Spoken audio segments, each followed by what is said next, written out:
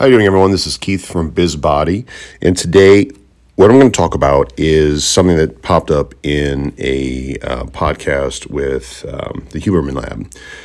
It's basically the Charles Zucker Biology of Taste and Sugar Cravings, episode 81, and this is phenomenal because they brought up something in the middle of the episode where what he called valence, which was, I believe, he used the term as almost like a sense of agency, like how good somebody felt with something, like how did they perceive it as being the right thing. And what's really interesting, there was something brought up to me yesterday where somebody asked me what causes tennis elbow, and you can insert any pain thing in that condition, right? Like what causes obesity, what causes this, what causes that. But especially in a state of discomfort or sensation where somebody does not like, this sense of agency or valence becomes really important, because what we're talking about is really a conversation of when a majority of stuff of the body is non-conscious, below the level of conscious detection, and monitoring internal states. I mean, think about how many trillions of cells that the brain and the system has to monitor to know exactly, like, okay, how much blood is in the system? What's your body temperature? What's your insulin? What's your blood sugar? What are all the different hormone levels? Like, how does that react to the external environment? And as exercise professionals, what are we really tracking in order to know if we're on the right path for this person? What are the things that are in our conscious detection? What are the things that are in your client's conscious detection, so that you know that we are closer to being correct for them? Because only they will know if they are on the right path. And what was really interesting is they brought up this idea of, okay, if you are, they being Charles Zucker or Zucker, I probably got his name wrong, pronouncing it. Apologize for that, because it was an extraordinary podcast to listen to. So I'm not really one to sit down and listen to 2-hour podcasts, as you can see, because these episodes are so short. And what he talked about was the idea that if you were to open your mouth in the sea or an ocean and get a mouthful of salt water, it would be foul, and you would spit it out because it'd be way too salty.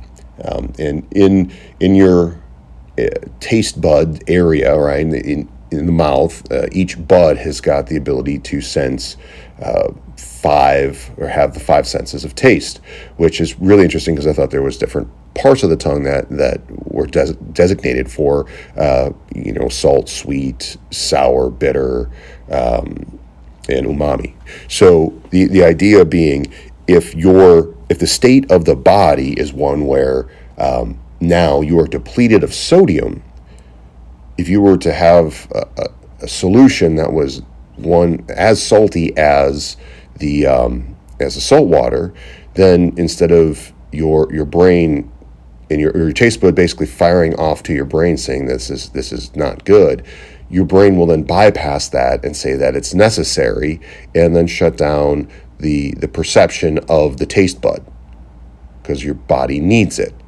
So getting back to exercise and moving, when somebody feels that the exercise is necessary, they will have the correct sensations because they will feel it. But until they feel it, and in becoming aware of feeling that sensation, that form of it, like what is it that you have felt that you enjoy and that makes you feel like you really needed to do that, and then it's evoking the right response or the right amount of agency in your body to know that you are doing the right thing, that you are progressing, or that they are progressing, and that they are aware of that progress in a way that empowers them and that makes them understand that they are on the right track. Because that is in itself such an interesting concept, the idea that only they are the keepers of understanding if they are in the right direction, and that the communication of that and